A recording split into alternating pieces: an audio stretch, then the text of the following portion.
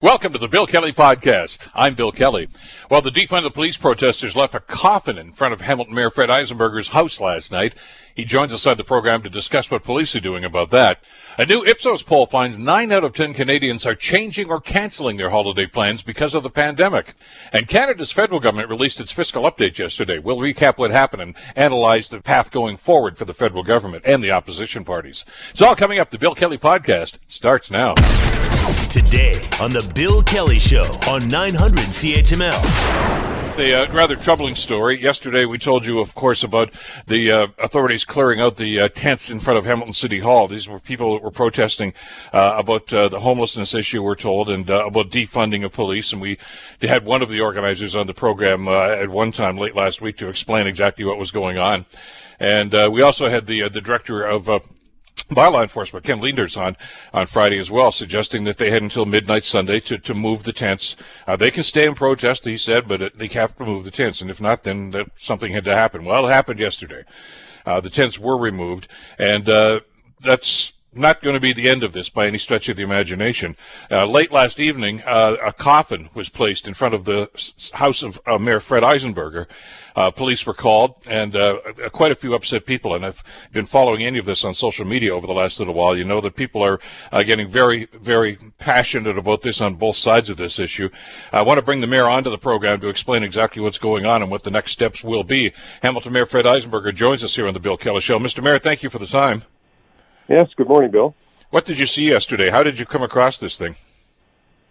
I wasn't aware that it was happening. A neighbor sent me a text and said, do you know that there's a coffin in front of your house and there's a collection of people out there? And by the time I got out there, the people were gone. And there was a coffin out there with, I didn't look too deeply into it because I didn't want to get too close to it, not being sure what was in it or what their intention was. But a lidless coffin, actually a pretty nice coffin.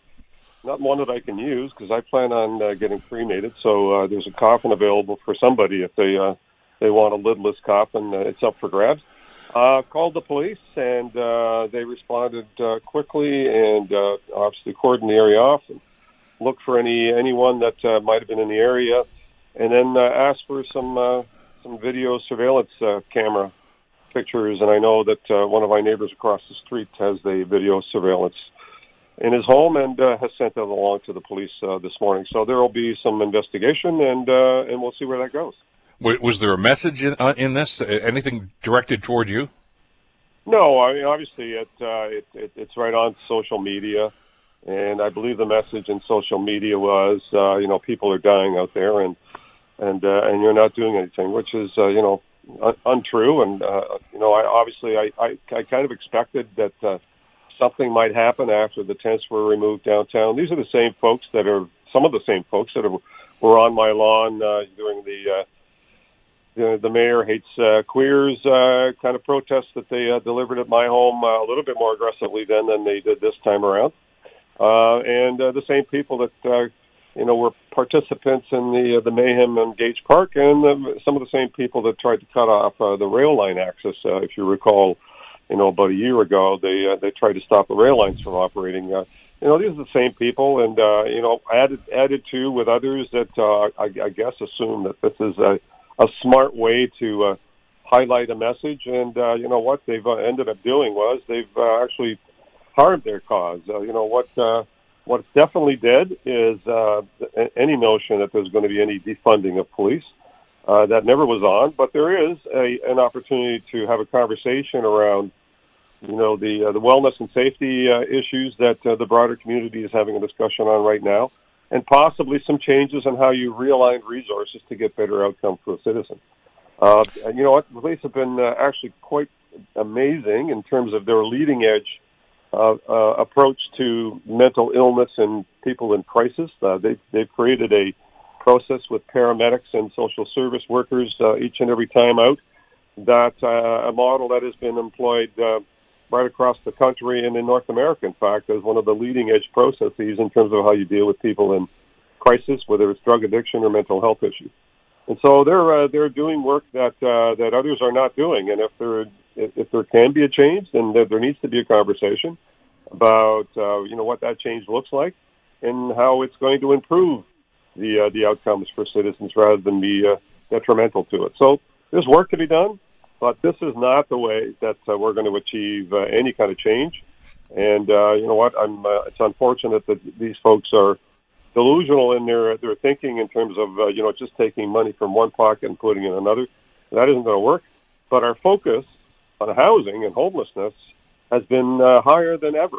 In the history of my time here, never once had we put aside $50 million for housing.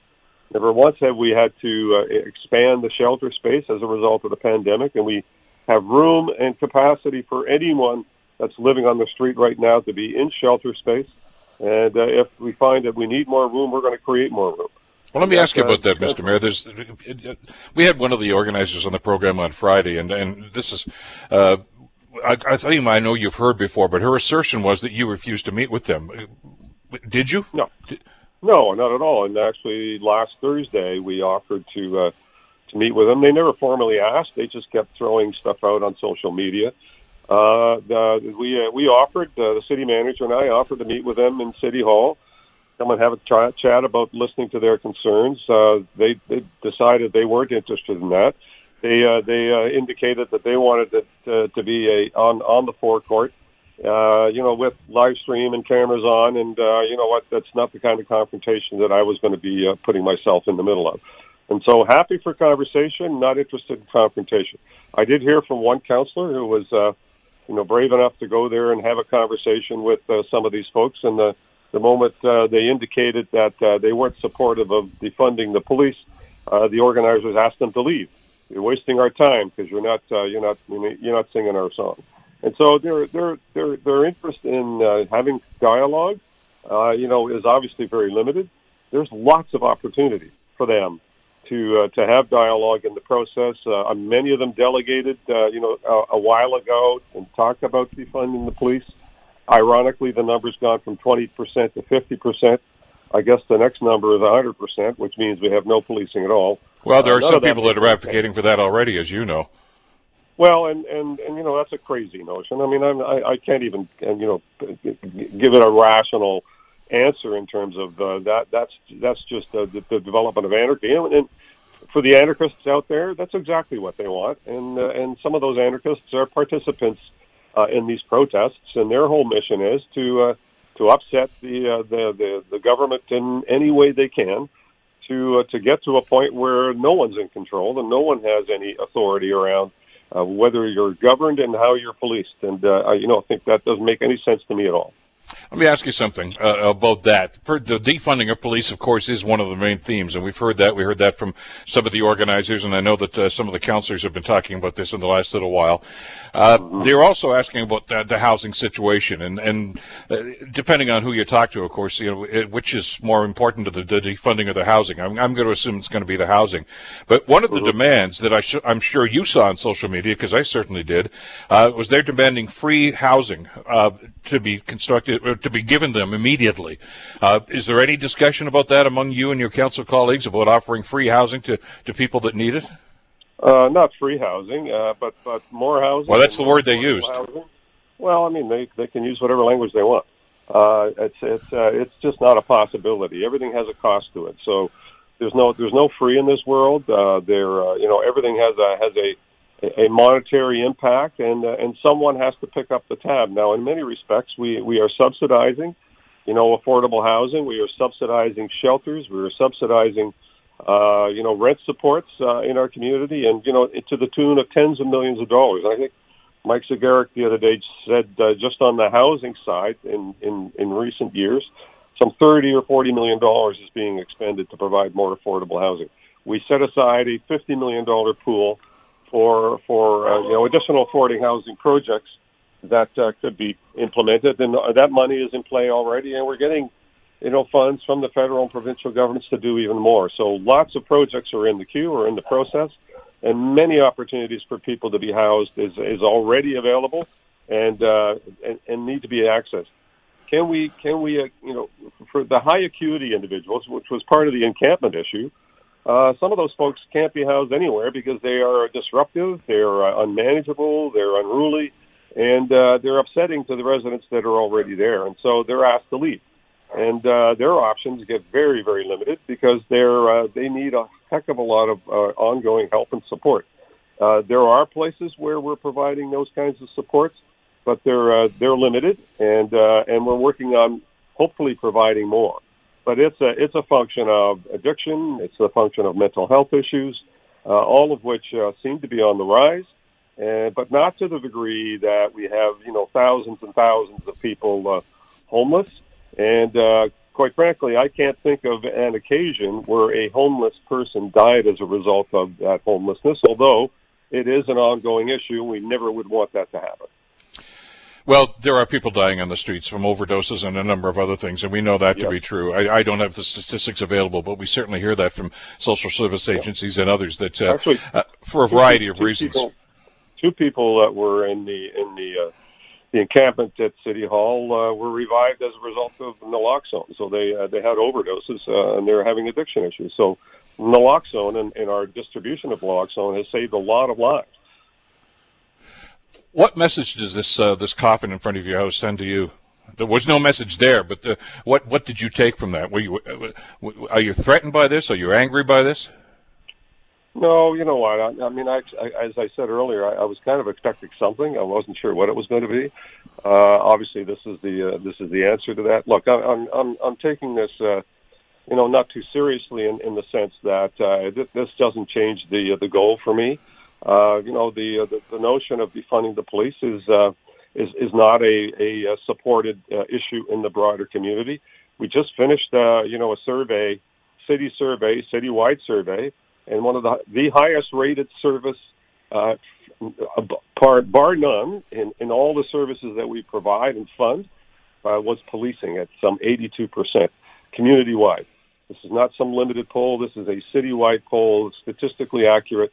And you know what? We're going to do a town hall, in the coming week or months, possibly now in January, to talk to the broader community about policing in our community. Of course, we're concerned about events that occur that are, uncomfortable and potentially unnecessary. We've dealt with the carding issue a number of years ago, and certainly that's something that needs to stop. And there's no room for harassment in terms of policing, but there's room for policing, and there's need for policing in our community. And you don't have to look too far to understand the level of crime and issues that plague our communities day in and day out that need police attention.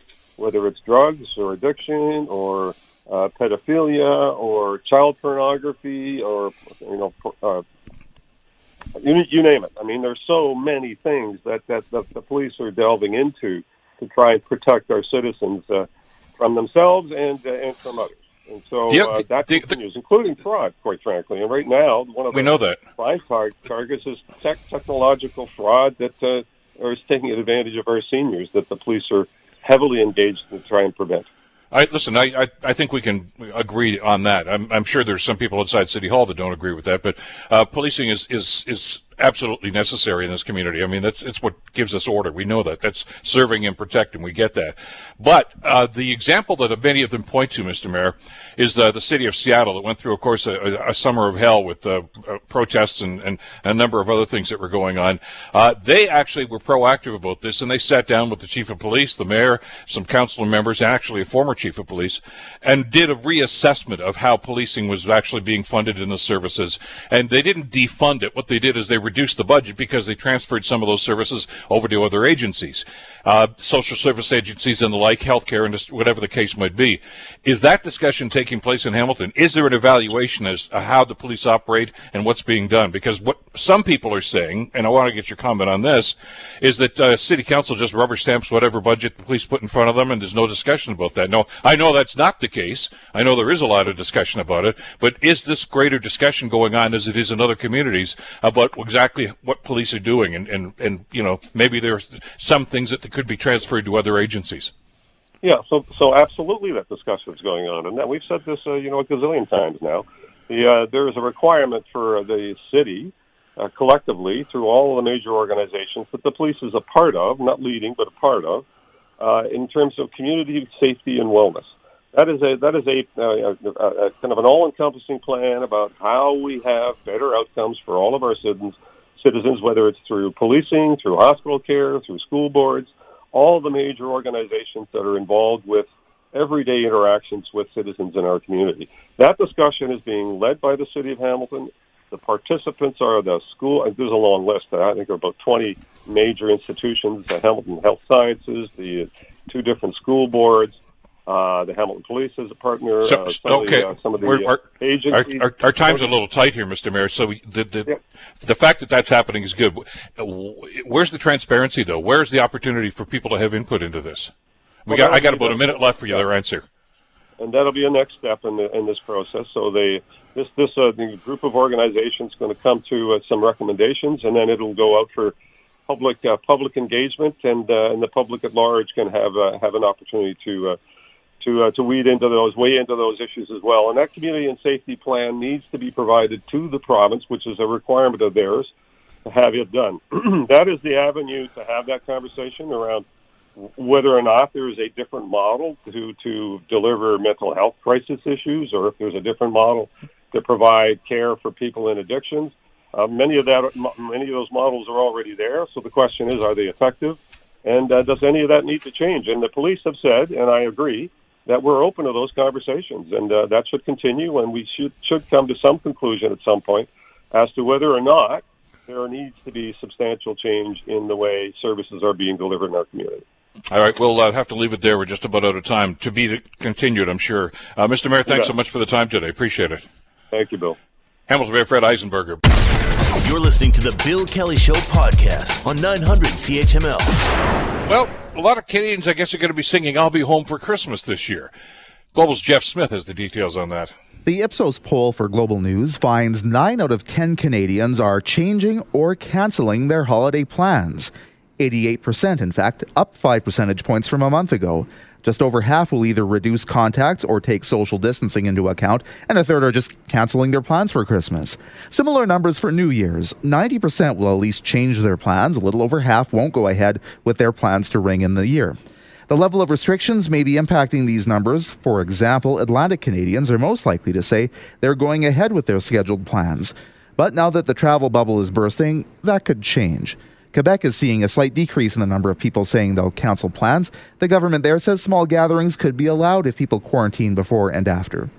Just over 1,000 people were surveyed between November 20th and the 23rd. Jeff Smith, Global News. What about Daryl Burker into the conversation? Daryl, of course, is the CEO of Ipsos that did the polling for Global News. Daryl, welcome back to the program. Good to have you with us today. Well, thanks for having me on, Bill.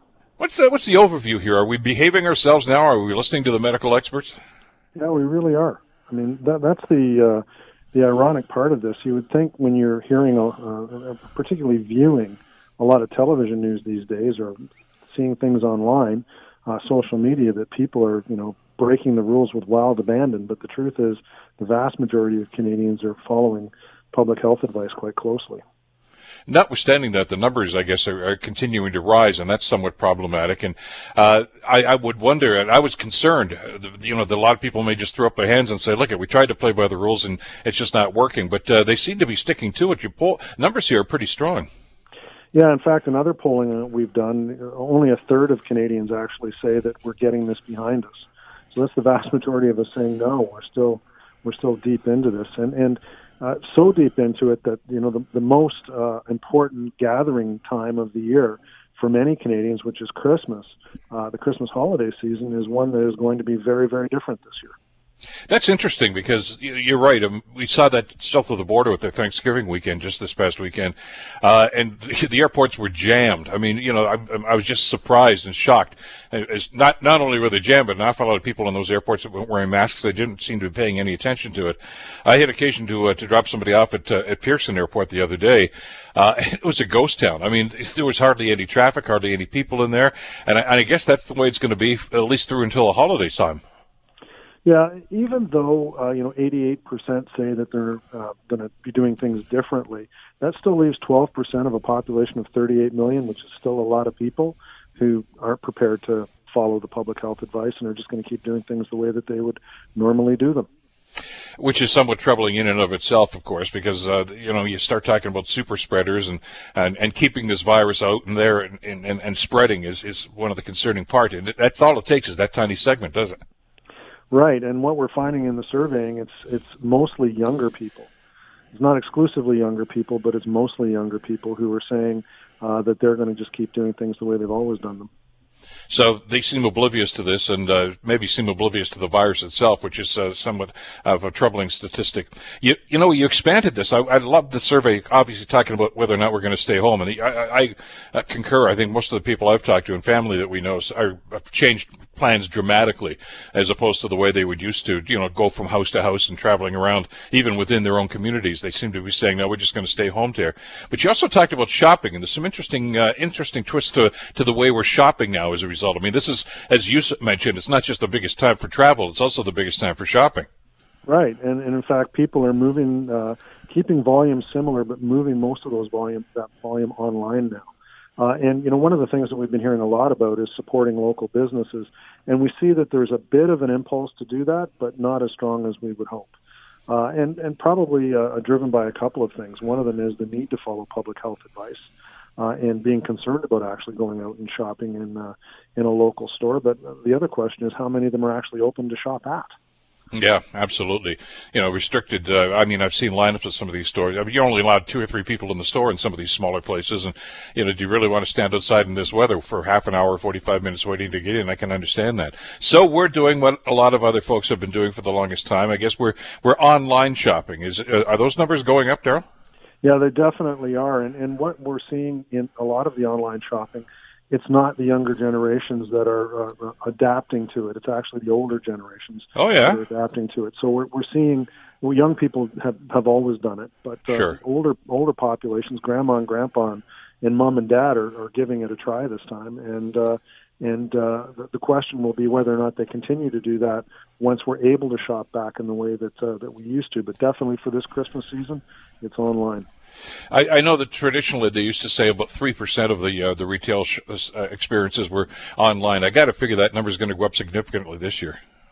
Yeah, it looks like it is going to go up and has been going up through the course of the pandemic. But the real question is, once we're out of this, will this become a new habit, or was this just only an emergency type of activity like wearing a mask? I'm not going to wear a mask after I don't have to anymore. Am I going to continue to online shop after I don't have to anymore?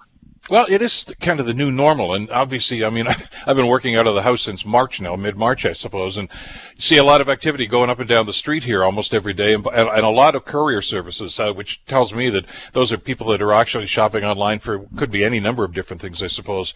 So it seems to be the way that people are looking right now. And if it's attractive and if it's convenient for them and if it's not going to cost them too much money, I guess the next big step here for small retailers is to try to convince people to come back.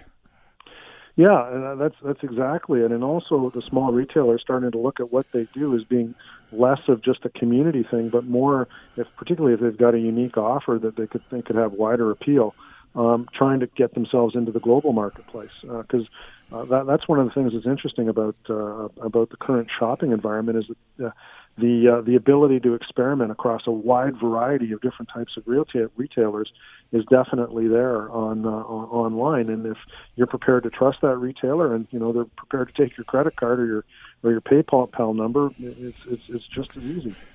Do you know, one of the reassuring things I always find when I read your polls is it reassures and I think reestablishes my faith in Canadians and in humanity. I mean, as you say, you'll see some people that are protesting on a newscast and you figure, my God, I guess, this is just going too far. But by and large, we're pretty resilient here, aren't we? Said, yeah, we can online shop. Okay, we can pivot. We can do this. All right, I really want to go and see the family at Christmas, but no, I can suck it up for 1 year and not do that. The majority of people here seem pretty much in tune with the way things are supposed to be, and they don't get that ruffled about major things. I mean, you even saw the story the other day about, we're not going to get the vaccine until later. So what? As long as we get it, that's okay. There's a different attitude of the Canadians here. That they just seem to just, okay, we can take this. We can handle this. Yeah, I think on the vaccine one, it will become interesting because the question moves from whether or not it's okay to get vaccines later to why are we getting vaccines Yeah. later. Now there's So, there's a debate. Right, and if all of a sudden we start seeing people in Mexico getting vaccines, or we see people in I don't know, pick your country, France getting vaccines earlier, and they're able to turn the corner faster, then the attention is going to turn back to the federal government and to ask, why are we trailing? What decisions were made that created this situation? And the reason that that's going to happen is because it's a natural impulse among the population. But then the second part, Bill, is that the opposition parties are absolutely going to ask that question, because so far, whatever explanations the government has provided have not really, I would say, tamped down that problem. Well, we saw that even yesterday, didn't we, with Aaron O'Toole, the Conservative leader. We thought was going to be talking about the economic statement, and he did for a few seconds, but he morphed right into the vaccine story once again too. So it's not something that's going to go away anytime soon, is it? No, and I'm sure that people are out there, doing other polling, saying, is it acceptable for us to wait a bit? And as you can see from the public health information that we're talking about relative to shopping and canceling holidays and that kind of thing, people will say, I'm prepared to do that. But then the question comes down to why.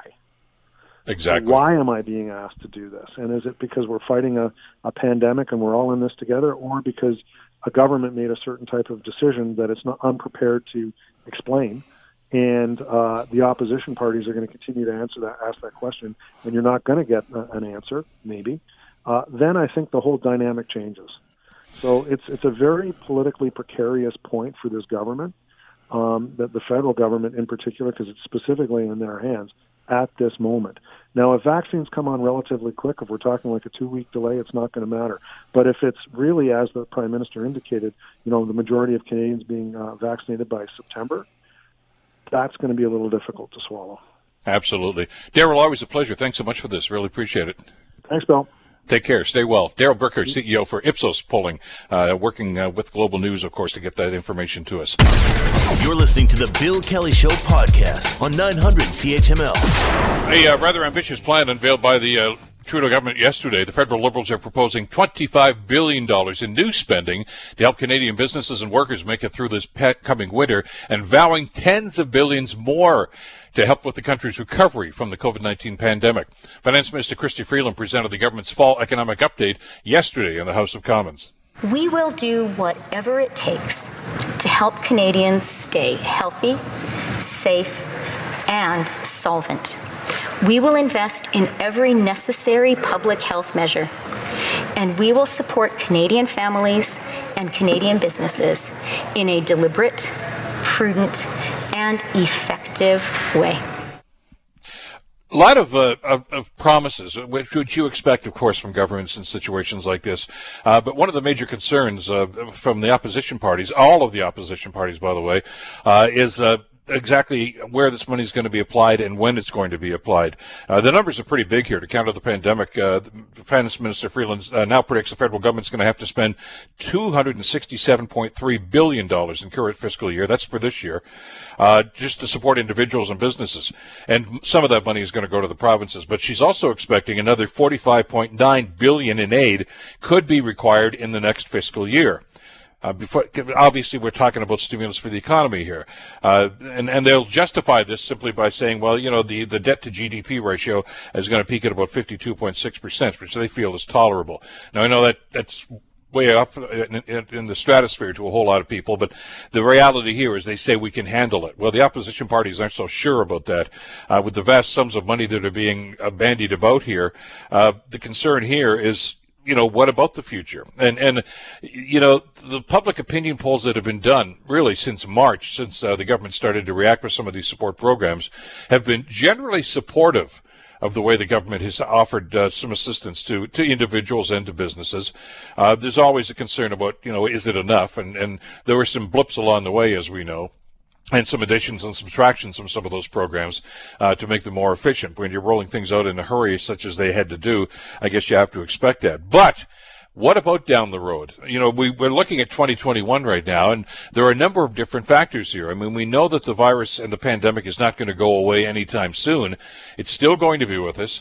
We know that vaccinations are on the way, but that's not a magic bullet that's just going to fix everything overnight. It's going to take a while for the vaccination program to roll out. And in the meantime, we're still stuck in this economic quagmire that we're dealing with right now. So what is going to happen, and what's the opposition party's response to this? Well, to that end, we're pleased to welcome to the program Pierre Poilievre, who is the finance critic for the Conservative Party. Mr. Poilievre, thank you so much for the time. Good to have you with us today. Good to be with you. I mean, your reaction to what you heard yesterday? What we got is more credit card bills. No paychecks, but credit card bills. That's the Liberal plan for our economy. Put another $400 billion on the national credit card and hope that nobody ever asks us to pay the interest. What we really needed was a plan for paychecks. Paychecks come from safely delivering vaccines and rapid testing so people can get into their jobs without suffering from COVID, and earning wages from employers in the private sector. That is the only way we're going to dig ourselves out of this massive financial mess. And give Canadians the chance to achieve their dreams. One of the concerns that I had as I was listening to yesterday, of course, to her presentation, Minister Freeland's presentation, a lot of platitudes about a daycare program. We heard about that. We heard about fighting systemic racism. I mean, this is all stuff that you usually hear in throne speeches and things of this nature. Not a whole lot of detail. No, just a lot of credit card bills. Look, all of these promises for brand new programs to reimagine our country would have to be paid for on the national credit card. We now have $1 trillion national debt. And it's official. It is rising to $1.1 trillion this year. Our debt to GDP ratio could reach roughly 56% next year, which is just 10 percentage points below where it was when we had a all-out financial crisis in the 1990s that led Liberals to cut health care. And yet they have no plan whatsoever to rein in this massive and growing problem. What they should be doing is trying to find a way to get people safely back to real practical jobs that deliver paychecks, that put food on the table, and deliver revenues for government programs. And how would you suggest that happen? Because we don't seem to be going down this road with much of a direction as to where we're going to end up in this. I mean, we've talked about the fact that they want to spend even more money next year. We know that. We know the pandemic isn't going to go away anytime soon. But even with vaccinations and even with testing, which I agree with you are essential, we're not going to flick a switch and be back to a vibrant economy. This is going to take a lot of hard work. Yes, well, that's why we should have rapid testing and vaccines as quickly as possible. The rapid testing allows us to quickly isolate people who are infected while allowing others to go about their lives as normal. And the vaccine can help us put the entire COVID nightmare behind us.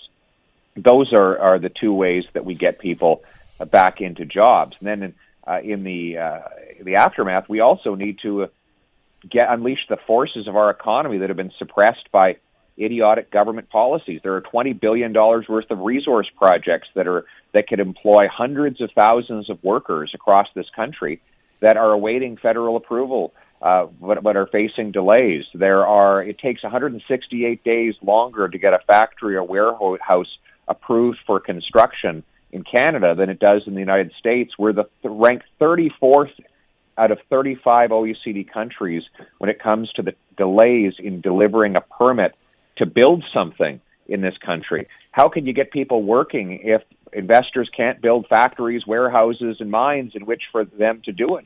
We can't even trade with ourselves in this country. We import cheap goods from China, but can't buy from our neighboring Canadians and other provinces. We should be knocking down these barriers and obstacles the government has put in our way so that Canadians can get back to work and bring our economy roaring back to life. And that economic development aspect of this is going to be key, but so is the healthcare end of it as well. And one of the disconnects right now, Mr. Poilievre, seems to be the relationship between the federal government and the premiers. I know that back in the springtime when we started going into this pandemic and this crisis, there seemed to be some semblance of cooperation between the premiers and the government. That seems to have eroded over the last 4 or 5 months. It's going to be somewhat problematic to try to find consensus on a lot of the things that you've just talked about. Well, I agree. Every time something goes wrong, Trudeau tries to throw his provincial counterparts under the bus and blame them for his failures. But, they were his failures. He failed to deliver rapid testing on time, rapid testing that is available in other countries and has been for months now. He has botched the procurement of vaccines, which means the vast majority of Canadians won't get vaccinated for another year. While the rest of the world is getting vaccinated as early as January and February. And he's trying to blame everyone but himself for those problems. And that, of course, makes it harder for him to work with other levels of government. How do you balance what is I guess the major problem here, assistance, because I think there's a general agreement about getting assistance out there to individuals and to businesses, especially small businesses that have been crippled by what's gone on in the last 9 months. But at the same time, keeping an eye to that growing number that you just talked about. At some time, those credit card bills come due, and we're going to have to do something about that. I don't hear a whole lot about what sort of a plan they've envisioned to try to tackle that. What seems to be this gargantuan debt right now that, as you say, is down the road, and it's not going to go away. Well, it's not just government debt. The consumers now have $2 trillion worth of debt, a record. That's bigger, almost the same size as our entire economy. Corporations have record debt, and then, of course, governments are piling on record deficits in this COVID environment. So we now have a combined debt, public and private, of 400% of our economy. $4 of debt for every $1 of economic output. That is a record. It's the second highest debt level in all of the G7. The only thing that is saving us, of course, is low interest rates. But interest rates can rise at any time. We don't have control over that. In the 70s, in a 2-year period, they rose from 8% to 22% in 2 years. I'm not saying we're going that high, but we don't know how high interest rates will go. And if we don't have a handle on our debt before they rise, we could be in a serious crisis. When we look at some of the things that Minister Freeland talked about yesterday, and again, pretty short on details, we're going to try to get some meat on the bones about some of these things, I guess, in the days and weeks ahead. And I know certainly in question period, that's going to be one of the topics. But when they start talking about things like a pharmacare program, increasing diligence for long-term care facilities, we mentioned earlier about the child care program, they all come with a price tag, and these are not new ideas. These are ideas that this government and previous governments have talked about for years and years and years. The question now, I guess, Mr. Poilievre, is affordability. I mean, I understand that assistance programs have to be in place, certainly for individuals and for businesses, but are these part of the package? Are these things that a government, that if you were the finance minister, would be entertaining as possible ways and solutions to try to get us out of this morass? No, not at all. They're unrelated to this morass. In fact, they'll make the situation worse.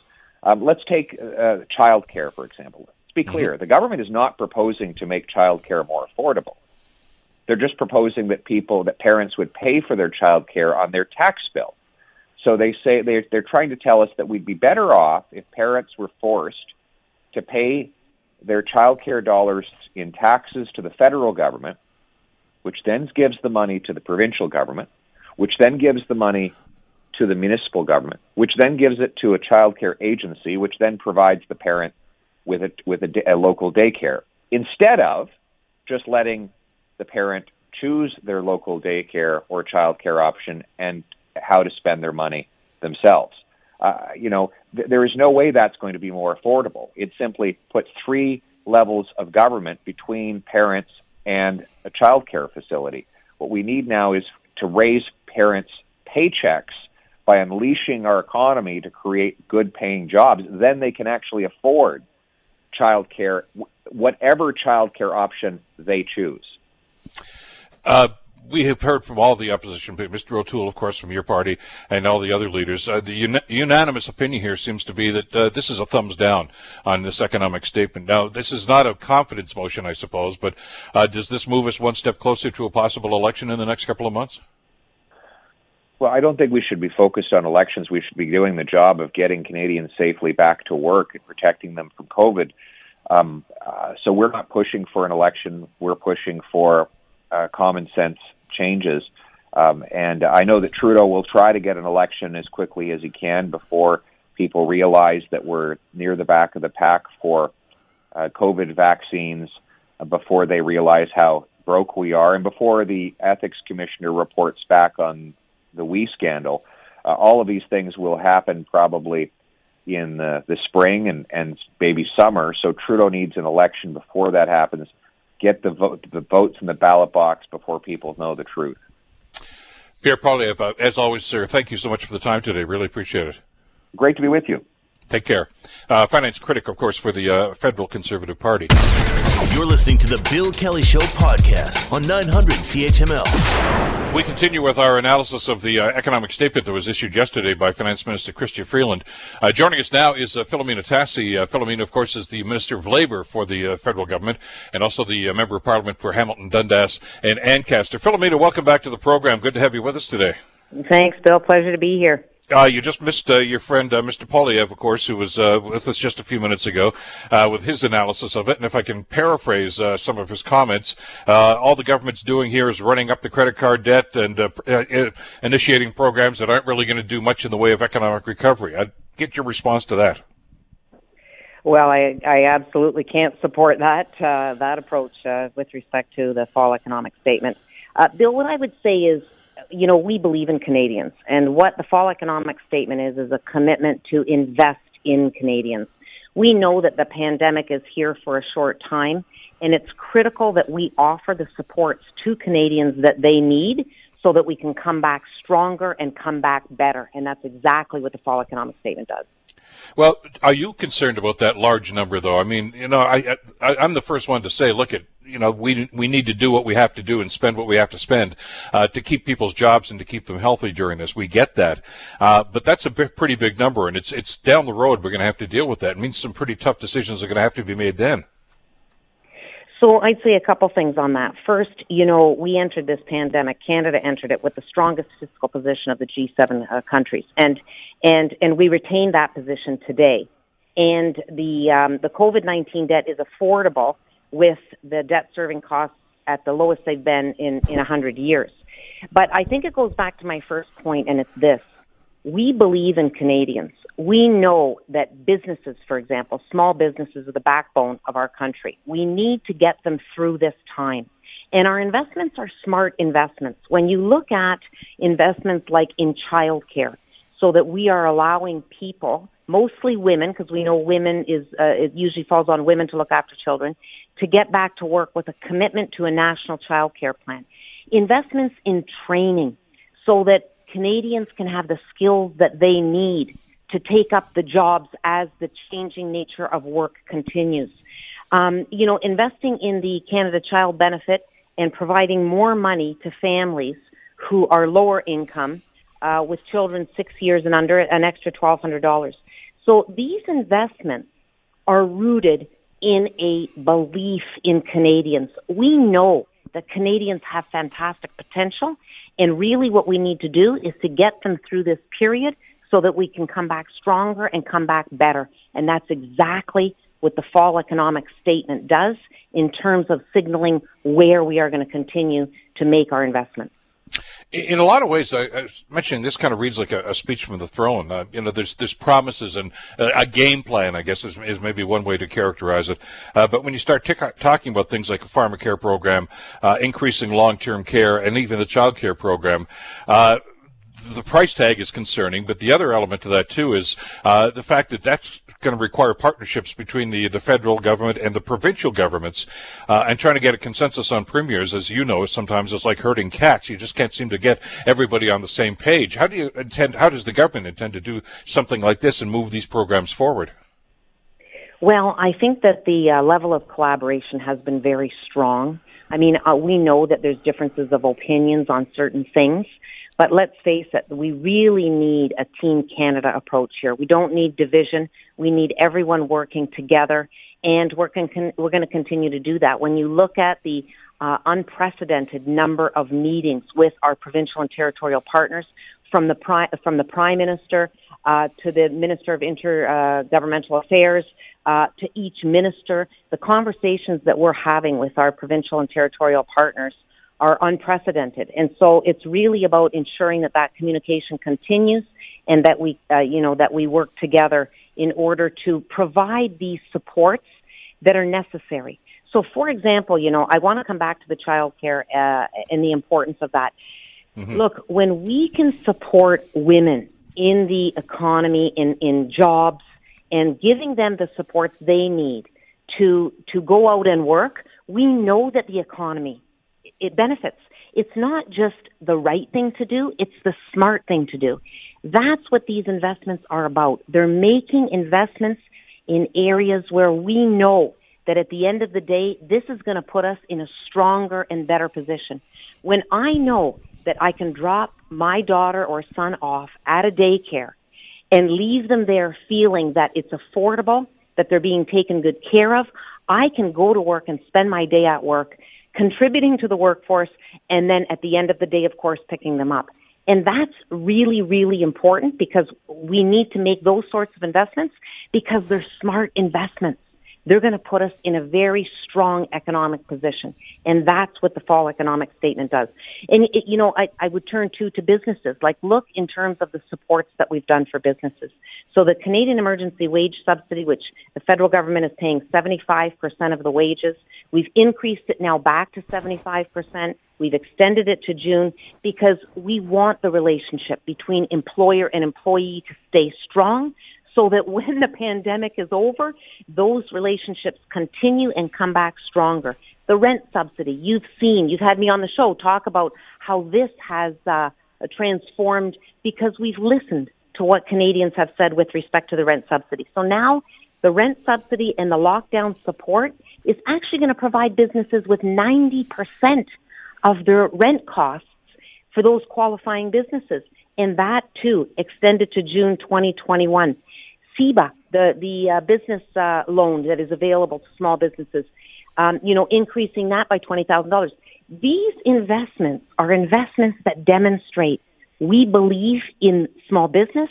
We know you need help right now. We're going to give you that help, and you're going to come back stronger at the end of it with the entire whole government approach that we are taking with respect to the investments we are making. Let me just I'll backtrack a little bit to the daycare program again, because that's an important element to this, and I know it piqued a lot of people's interest. Not the first time something like this has been discussed and debated. In past elections, of course, it's been a very contentious issue. The concern here is twofold. First of all, availability and where the money's going to go and exactly what that's going to do. But the other thing that's always I think important is creating spaces in daycare. It's not one thing to say, okay, we're going to fund this and we're going to make it easier for people to actually access it. But if there aren't enough spaces and not enough choice for people in varying levels, we've got a problem here. Is there a game plan to create more daycare spaces?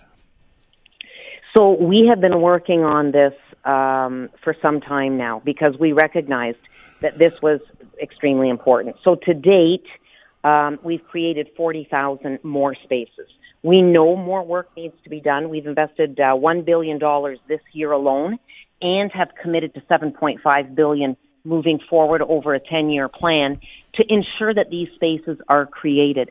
And it goes back to, ensuring that we have the full participation of women in the workforce. I can't stress this enough. And look at the measures that we have implemented outside of FES. The passing of Bill C-65 to prevent violence and harassment in the workforce. Moving forward with proactive pay equity legislation. Bill, for the first time, women are going to be paid equally to men for work of equal value. So we're not talking about just the same job. We're talking about the value of work. And our government, notwithstanding that we're in the middle of a pandemic, knows that this is extremely important. So we're moving forward with that. Passing pay transparency legislation to minimize that gap. investing $5 billion in women entrepreneurship strategy. All these things are demonstration of a commitment that with more women in the workforce, we know that we are going to benefit. And the studies and the evidence shows that women do contribute, and that the contributions are extremely important. Over the last 40 years, greater participation of the women in the workforce has accounted for about 1/3 of Canada's economic growth.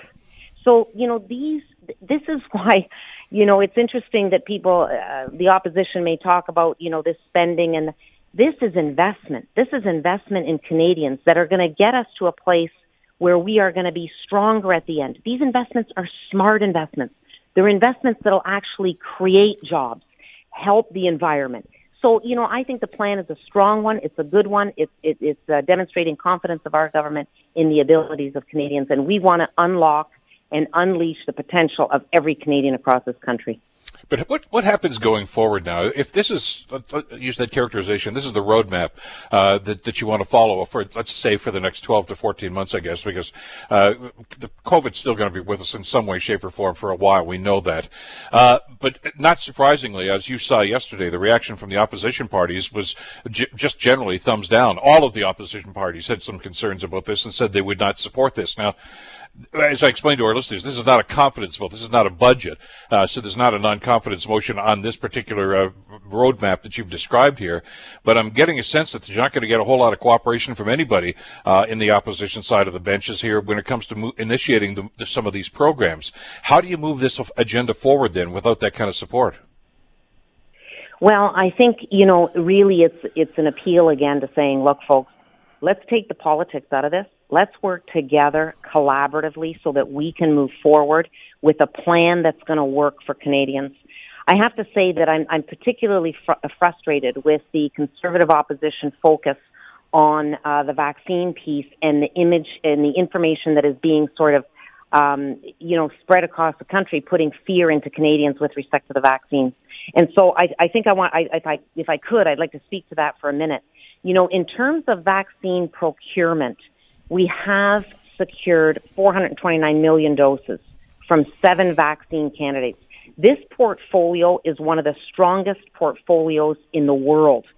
And this whole focus on a date is frustrating. And I'll tell you why. Look, this is what we are doing.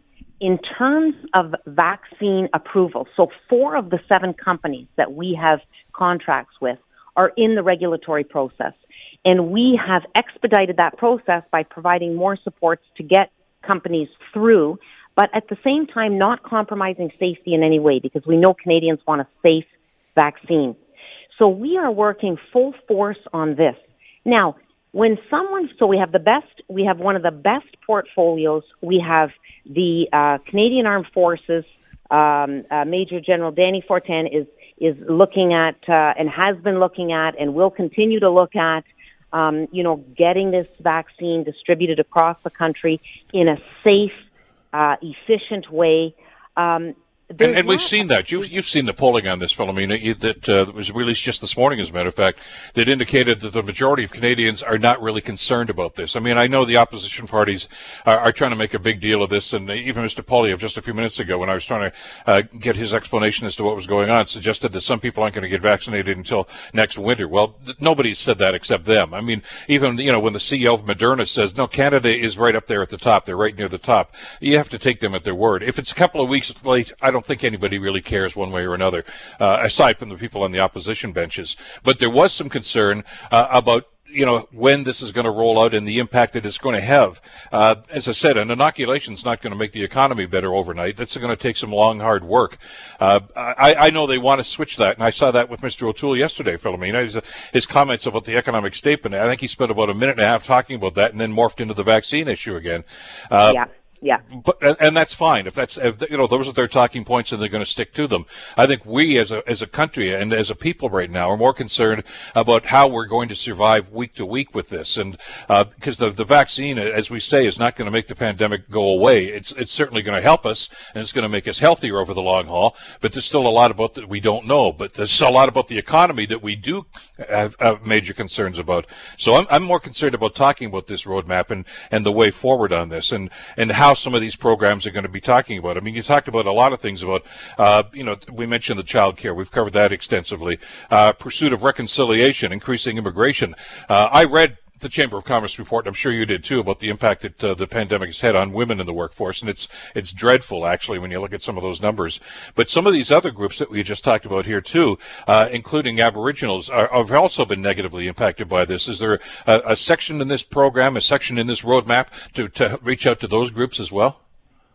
So, Bill, I would say, so first of all, just if I can finish on the vaccines, I want to assure Canadians that we are going to have timely delivery, safe delivery of the vaccines, and that will be afforded across this country. And so plans are in place, and we are thinking of every contingency for the safe and effective delivery of that, working, all hands on deck on that. So just to wrap that up, with respect to moving forward, look, we have supported all groups, all vulnerable populations from the very beginning of this pandemic.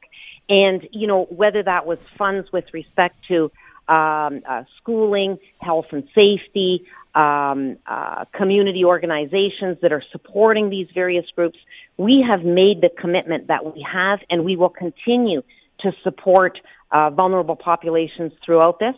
We know that many vulnerable populations have been hardest hit, and so it's really, really important that we continue to focus on ensuring that no one is left behind.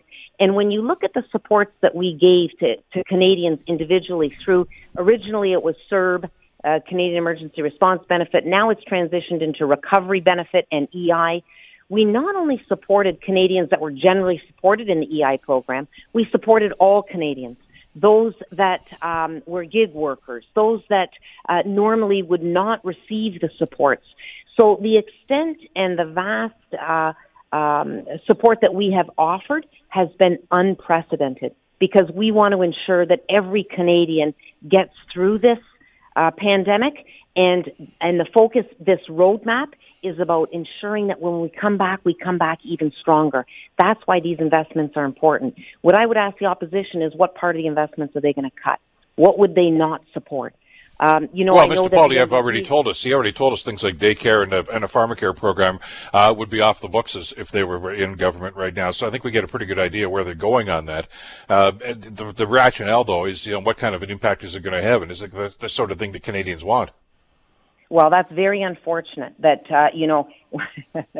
we are long overdue for a national child care program so that parents, specifically women, can be re-engaged in the workforce. We know that the workforce is going to benefit with women in full participation. And the statistics show that Canada could add $150 billion to its economy in the next decade by taking steps for greater gender equality in the workforce. So this is an investment. We're at the time we must take this step. We must provide supports for women so that they can be full participants in the workforce. Who is going to argue that Canadians are not going to benefit by more full participation of women in the workforce? And why should they have struggles and hurdles and obstacles that others don't have? So look at as I've said before and said many times, it's not only the right thing to do, there's not only a moral imperative, it's the smart thing to do. And I would say to you that the measures that we are implementing in the fall economic statement are all smart measures to get us to strong economic recovery, good investments. I mean, even in things like training and skills, right? Like ensuring I wanted to get into that. We'll have to do that at another time. We're just about out of time. I wanted to get into the pharmacare program as well, because, as you know, and I've told my listeners a number of times, pharmacare was supposed to be part of the initial Medicare program in 1964, and they said, yeah, we'll get around to it. Well, it's 2020, and we haven't done it yet, so we're long overdue for that. But that's going to be a conversation for another day. Busy day for you today, Philomena. Thank you so much for taking some time for us. I really appreciate it. Thank you, Bill. Pleasure as always.